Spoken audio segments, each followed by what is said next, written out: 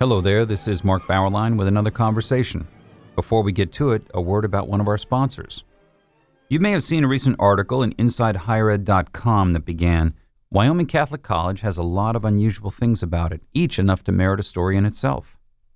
Wyoming Catholic is a conservative Catholic college that educates students in the great books and Catholic tradition. It also teaches horsemanship and bans cell phones on campus. I love that. And it turned down federal funding. President Glenn Arbery describes the mission this way. This college is engaged in deep ways with the agony of a culture that has lost its spiritual center. We're adventurous and poetic and deeply Catholic. He likes to cite Dostoevsky in Crime and Punishment. Low ceilings are bad for the soul.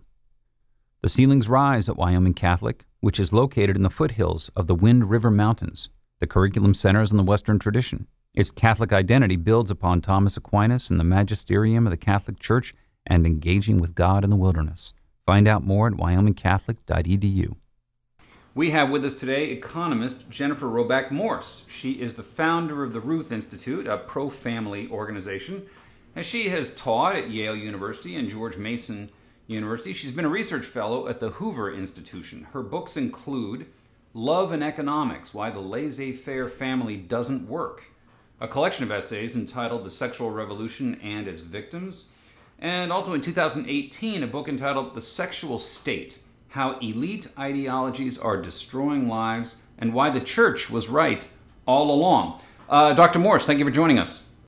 I'm glad to be here. Thanks very much. Good. Well, we'll get to the writings through perhaps me asking you a lot of general questions about the sexual revolution. We hear so much talk about the sexual revolution on one side, usually as a force of liberation, and let's get a fuller picture, if we can. I mean, now that we are nearly 6 decades from its inception, why do you think, in your work, you've studied so much of this empirically and historically, why do you think the sexual revolution happened?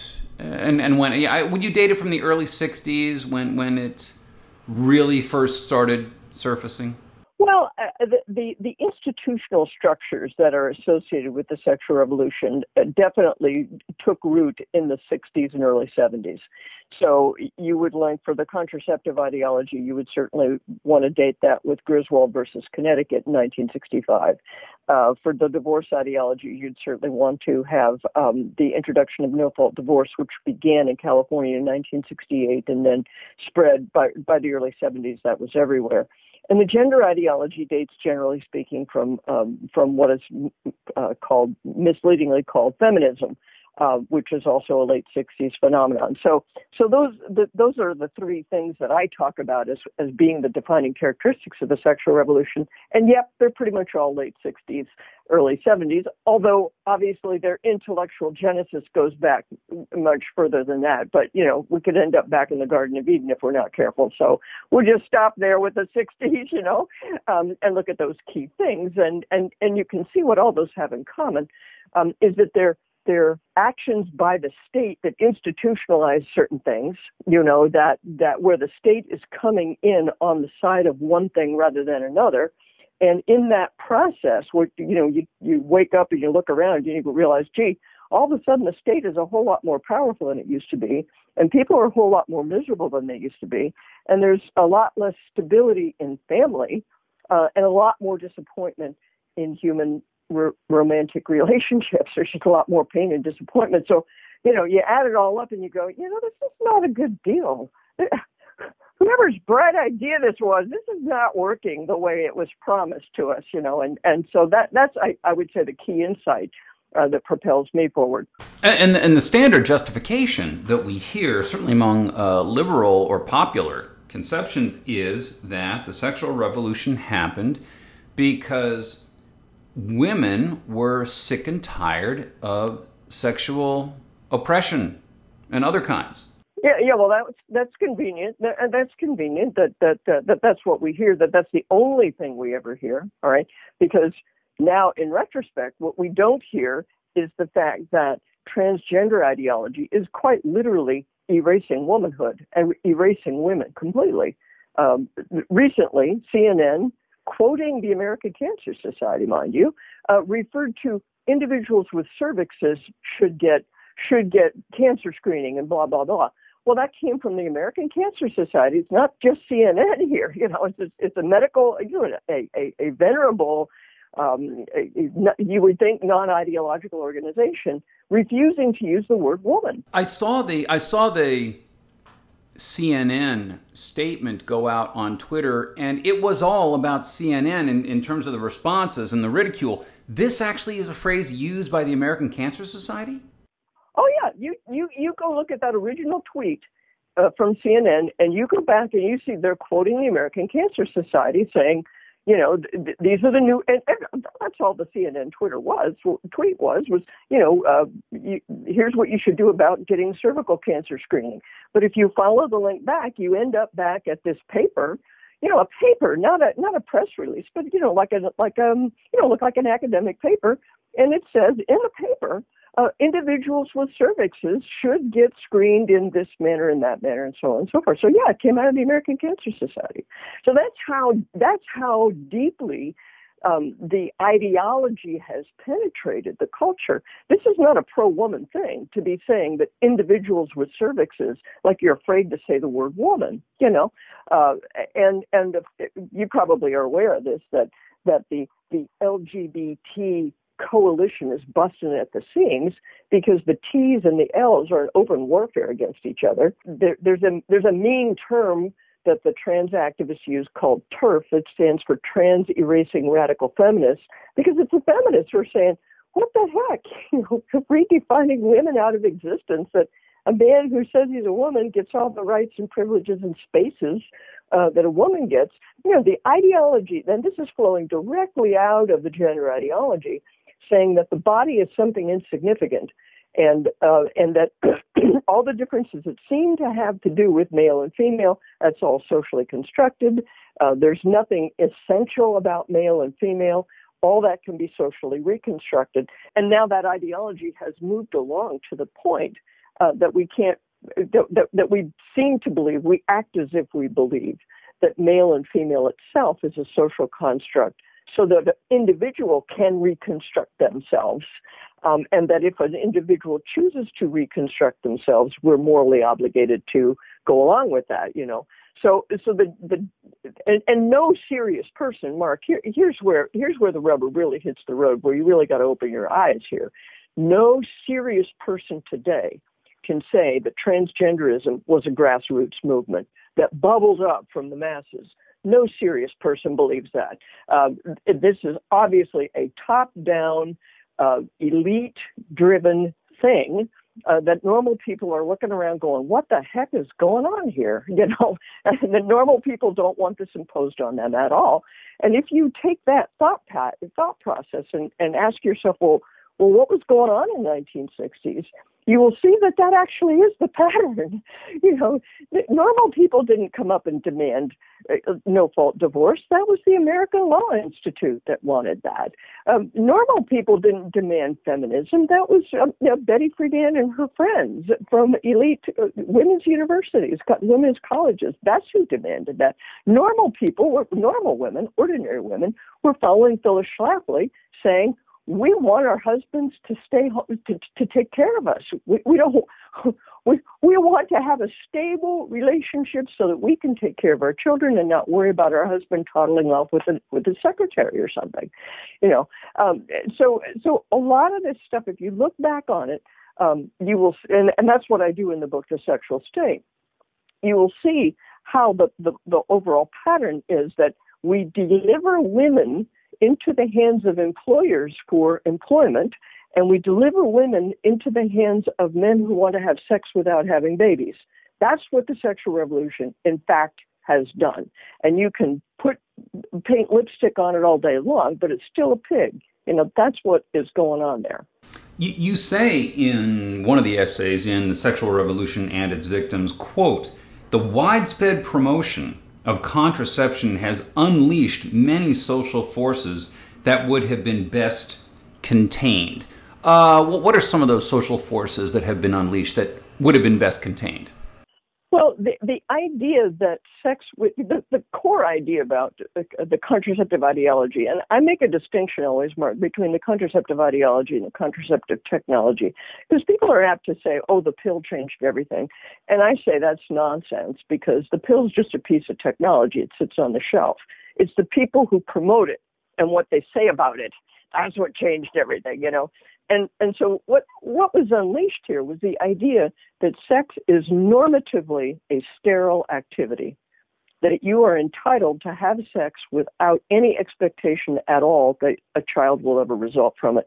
And if a child results from it, that's like something completely wild and unexpected, and we have no idea what to think. And it's like a special case every single time. We're surprised, that a baby has shown up. It's like, oh, gee, I thought that was how it was supposed to work. You have sex and then babies happen.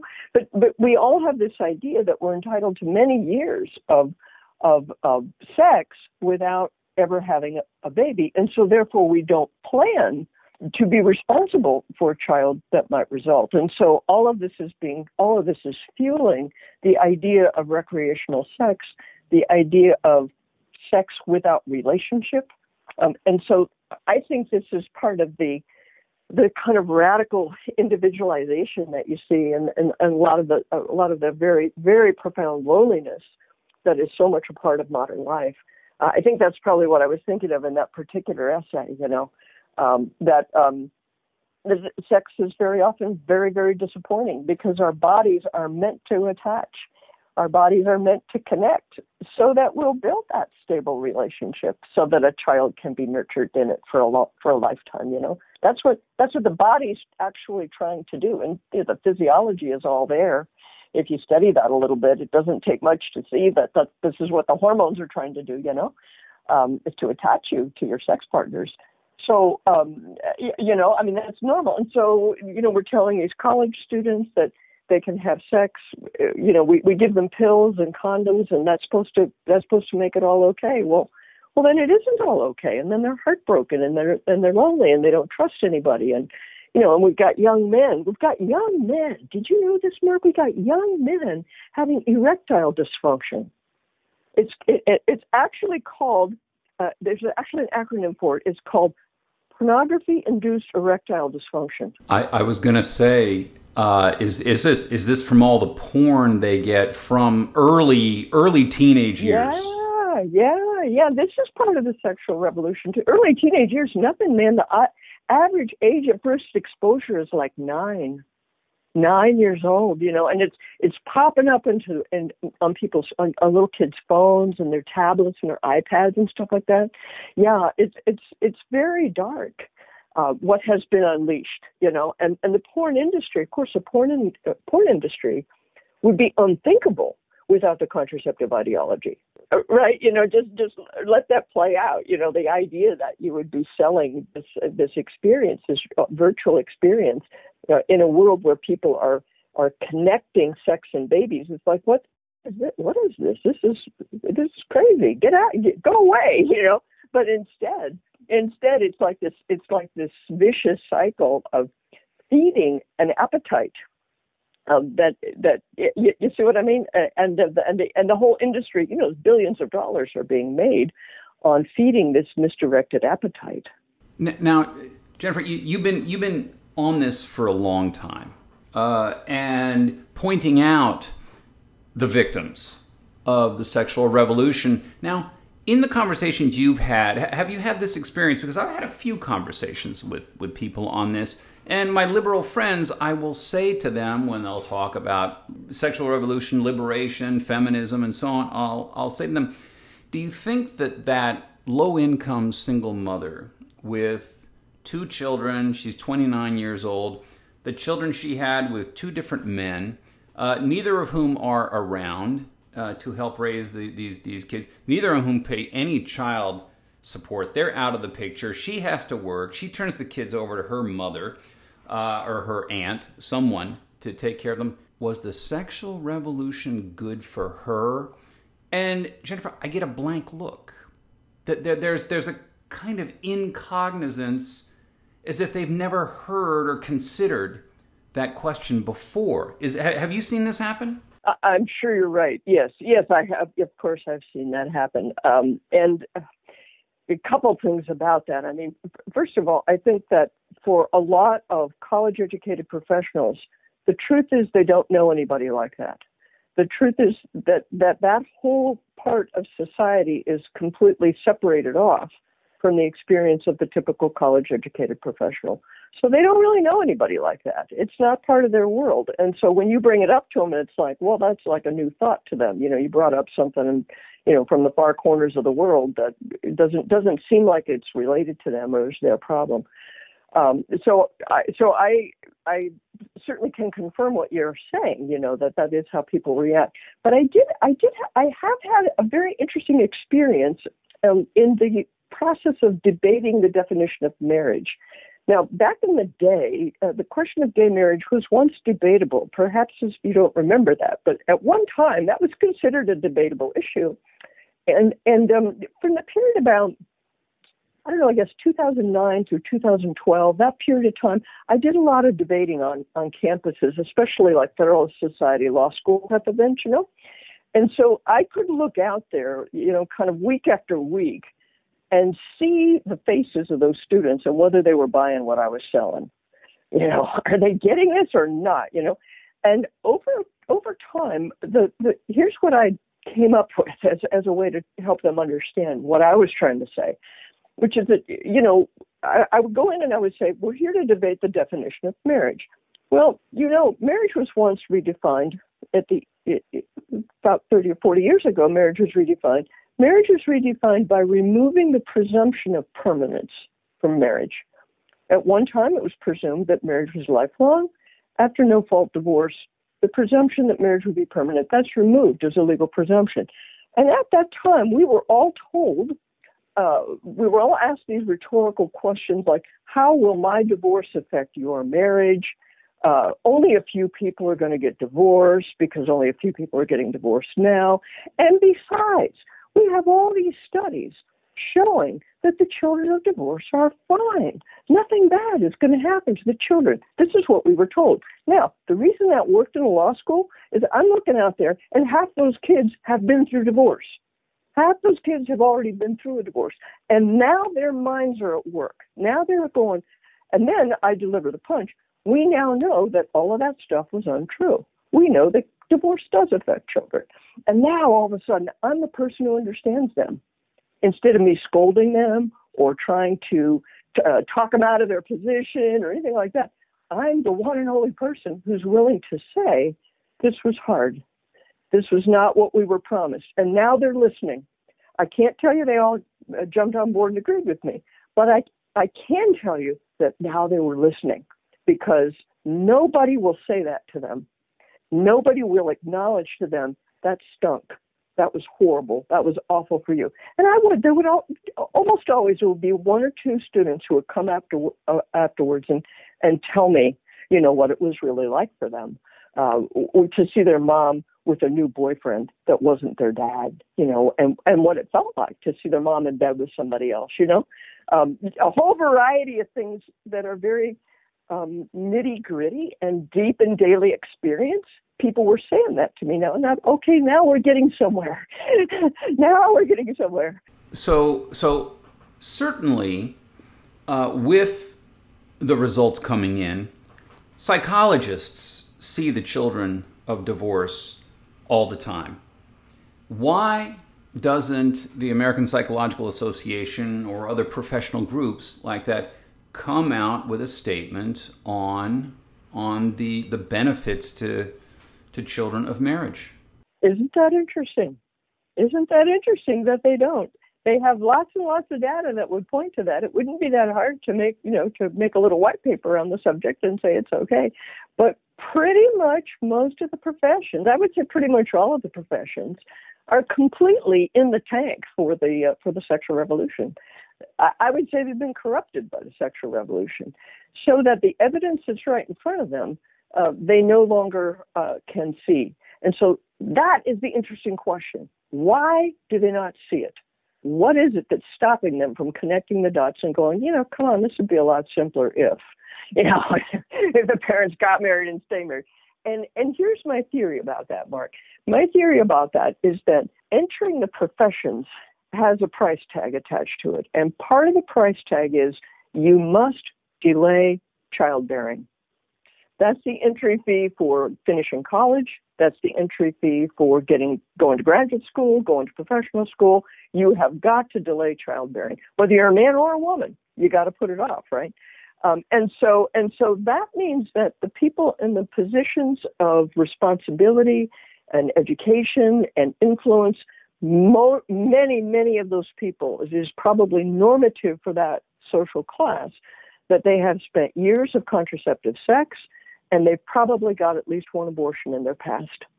And so therefore, for them to say there's something wrong here means they have to look back at their own life. They're not just looking at data on the page. They're going to have to reconsider some of their primary commitments. And believe me, when they do, those people are on fire. those are your good people when they do. And that's where we came up with the concept of the survivors of the sexual revolution, of enlisting them, of looking for people like that. Because once somebody makes that leap and says, I was sold a bill of goods, this isn't working, it never worked, I should have known it didn't work, I'm sorry. When a person does that whole thing, by the time they're done with that process, they're not going to be talked out of their position because somebody pressures them or they see a slick ad campaign on TV or something. They know something's more deeply wrong than they have been led to believe. And so they're committed in a deeper way. So that's part of why we adopted that strategy of, and I knew it would be true, but I didn't realize how true it would be because, we've uncovered some really dynamite people using this, I don't know what you want to call it, a formula or procedure or this approach. We've turned up some really interesting people. Yeah. You accuse sexual revolutionaries of deceptive practices. For instance, when, as you said a few minutes ago, when they state that the motivation behind no-fault divorce was just to make it easier for those relatively few people, mostly women, to escape abusive, horrible marriages. But certainly it wasn't confined to that. What do the revolutionaries really want? Well, why don't they just say so? Right. Well, because what they want is disreputable, actually. Look, we now know that a lot of the people in the global ruling class are deeply implicated in pedophilia and sexual abuse. We now know that. Okay, that is not just Theodore McCarrick and all of the corruption in the Catholic Church. That story of corruption in the global Catholic Church can be repeated in the United Nations, in the public school system, certainly in Hollywood, the sports leagues, it's everywhere. And so in my book, The Sexual State, I was pretty circumspect about saying that. I did say, a lot of people are making money on the sexual revolution. A lot of people are really ideologically committed to it. And it makes them feel good to believe this, and they believe it, and so they're going to stick with it. I say all of that, which is also true. But I said, some of them just want to get laid. I now think that last motive, that some of them just want to get laid, I think that's bigger than we have given any credit to be honest, Mark. I think you cannot any longer ignore it. That the people who are saying, "Oh, this is all great," anybody who makes you feel guilty is your enemy. That there's some of those people are involved in some very dark stuff. Let's just we don't have to get hysterical and say everybody, but look, Stephen Reinhardt, Judge Stephen Reinhardt, the crazy guy in the Ninth Circuit out in California. Remember him? He was the Chief Justice of the Ninth Circuit of the court in California, and under his leadership, they came out with one very liberal, very pro-sexual revolutionary ruling after another, right? Well, he's dead now, and people are coming forward. Several women have come forward and said he sexually harassed them for years. That's how he treated his clerks. And you go, come on, man. Come on. We're supposed to believe you're the great defender of women, and you're acting like this? As these things have come out, and they seem to be coming out more and more, and the data on the impact of the sexual revolution is spreading, and that I gather is one of the rationales for the Ruth Institute that you head. Is the general opinion of the sexual revolution as a glorious liberation starting to wane? I think there are more people who are seeing through it. Let's put it that way. I think there are more people who are willing to give it a second look, more people who are saying, I'm done with it. At the upper reaches of it, where it's really institutionalized and entrenched, no, I don't see any movement there. But I wouldn't expect to either. I think you've got to put together a coalition of people who are committed to the alternative to the sexual revolution. And that coalition is probably not going to include the guys, at the very top of the food chain. You're going to have people in middle management of the professions, middle class people. Those are the people who have the experience, the professional experience and education and so on to be able to do something constructive, but they're not so deeply entrenched and so deeply implicated that they're never going to come clean, So I think that's the most likely place to look for improvement. And I do think, Mark, we should say, what is the alternative to the sexual revolution? The alternative to the sexual revolution is lifelong married love. Okay? And the Ruth Institute has a dream that every child be born into a loving home with their own mother and father married to each other. That is the dream. And traditional Christian sexual ethics supported the rights of children to be in a relationship with both of their parents for a lifetime. That, if you think about it, really start analyzing it, you'll see it was all pointing to that. That you only have sex with the person you're married to. When you get married, you only have sex with that person, not before, not afterwards, not with other people. You give exclusive sexual rights to your spouse. And unless somebody does something really awful, you stay together for a lifetime.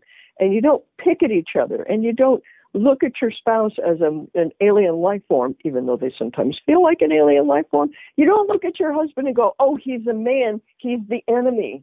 You don't scapegoat half the human race. You look at them as your other half, as something that completes and helps you and supports you. And so that world of traditional Christian sexual ethics builds a civilization of love, as John Paul II would have called it, right? That's the alternative to the sexual revolution. And it's very important that we say a civilization of love is the alternative. In our last few minutes, Jennifer, you talked a little bit earlier hinting at the sexual state, the state's role in all this. What is the thesis of your book, The Sexual State? So the thesis of the sexual state is that the sexual revolution was a creation of the elites of society using the power of the state to make it work and to enforce it and to keep it going. That's the short version of the thesis of the sexual state. Without the state, none of this would have been possible. And the elites were able to capture the power of the state in order to make things, in order to remake the social structure in accordance with their desires. That's the thesis. Give me some examples of specific actions by the state that made all this happen. So, for example, removing the presumption of permanence from marriage, okay, that is clearly is something that only the state can do, right? The state decides what are the terms under which people can get married and divorced. So what no-fault divorce really did is it said that the state henceforth, the state will always take sides with the person who wants the marriage the least. Always. The state always takes sides with the person who wants the marriage the least. And so no matter what that person might have done, no matter how innocent the other spouse may have been, we're not going to look into any of that. It's just one person wants to end the marriage. Okay, the marriage is over. So what that means is that not only is the presumption of permanence gone, but the presumption of sexual exclusivity is gone because, adultery used to count as a marital fault. It's not a marital fault anymore, right? Now, in order to enforce the divorce, instance, we estimate probably 75% of divorces take place against the will of one of the parties. That means that there's a party who would like to stay in the family home and maintain contact with their spouse and with the children. That person must be removed from the family. Okay? That person, against their will, has to be kicked out of the house. They have to be separated from their children. They have to be prohibited from ever having anything to do with their spouse. In most cases, let us be clear, these are not cases where abuse has happened. Sometimes abuse is alleged that hasn't happened, but abuse is not part of the picture. It's just, I'm fed up with you. I have a new boyfriend. I have a younger model girlfriend. It doesn't matter what the reason is. You're gone, and the state's going to help me get rid of you. That literally could not happen without the power of the state. Now, Jennifer, where were all the conservative Republican politicians over the years who were in office, who putatively were in favor of family values? Were they just ineffective? Well, that's a real question, isn't it? I think some of them. I think that vice and sin is not a partisan issue. I think you have well-to-do Republicans who want sexual liberation just as much as anybody else. And that's why if you look at Ruth Institute material, you'll very seldom see us talking about right or left or Democrat or Republican or anything like that. Because to my mind, the sexual revolution was a bipartisan affair for the most part. That it's more of a class affair than a party affair or an ideological affair, and at least in the way that we normally look at left and right. The right, and in fact, in some places, some of my pro-life friends will tell you that in some places the Republicans are a worse problem than the Democrats, because the Republicans in those places are, kind of old-time. It's more libertarian. They're old money people, and they have the sense of privilege, and there really are too many poor people. So pumping contraception into the poor people, that's fine, and we get to do what we want, and we'll get away with it, and we're just not worried about these issues. You do have this kind of vibe, So I mean, I don't want to get hysterical and accuse people wrongly, but you ask where were these people, and some of them were on the job. Okay, some of them were on the job, and I'll give them credit. That some of them really were, and some of them are to this day. Some of them are fighting the good fight, but there are simply too many people in the higher echelons of society who are comfortable with the sexual revolution exactly the way it is. So they're not going to be out there fighting against it. Rich people can get away with things that poor people can't get away with. A divorce is a disaster for a poor person. Unmarried pregnancy is a disaster for a poor person. For a middle class person, it's inconvenient. For a Hollywood star, it's a press release. You go up the food chain. It's just has a different implication for people, and we have too many in our upper classes who don't have a sense of responsibility really. To the lower classes. So that kind of libertarian ethos that a lot of people have, that selfishness is a virtue, that's still out there. You don't meet that many Ayn Rand people anymore, but that idea, that kind of radical individualism, it's still part of the American character, And what that means is that a lot of times people make it to the top, and they have an outsized influence on the world around them, but they don't feel any sense of responsibility for what they're going to do with that influence. And so particularly in the area of sexual morality, people just do not look too closely at the example they're setting or the policies they're putting into place. Whereas people are so public with their virtue signaling around what are called social justice issues, the issue, there's a whole other set of issues that nobody wants to touch, which to my mind really are social justice issues. I mean, it used to be that every child, rich or poor, could expect to grow up with both of their parents. And now that's not true anymore. You didn't have to be rich. You didn't have to be white to have that. Everybody had that. To me, that's a more important fundamental form of equality than all the things we've been talking about lately, and that came to the fore when we were talking about the whole issue over redefining marriage to remove the gender requirement. the gay activists wanted to say that we're in favor of marriage equality. Marriage equality, that's all they kept saying. And we're scratching our heads going, well, wait a second. You're introducing new inequalities that are completely unheard of currently. I think that some children have a legally recognized right to know both of their parents, and some children don't. What the heck? What kind of equality is that?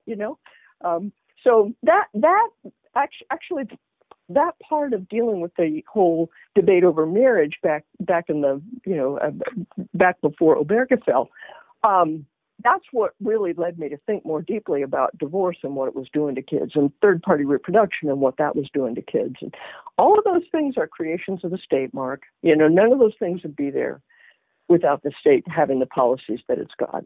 Yep. You can find out more at ruthinstitute.org. Jennifer Morse, thank you for joining us. You're very welcome. Thanks for having me.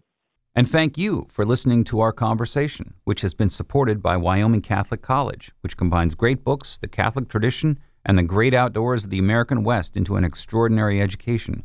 Go to wyomingcatholic.edu or contact the admissions office at 877-332-2930.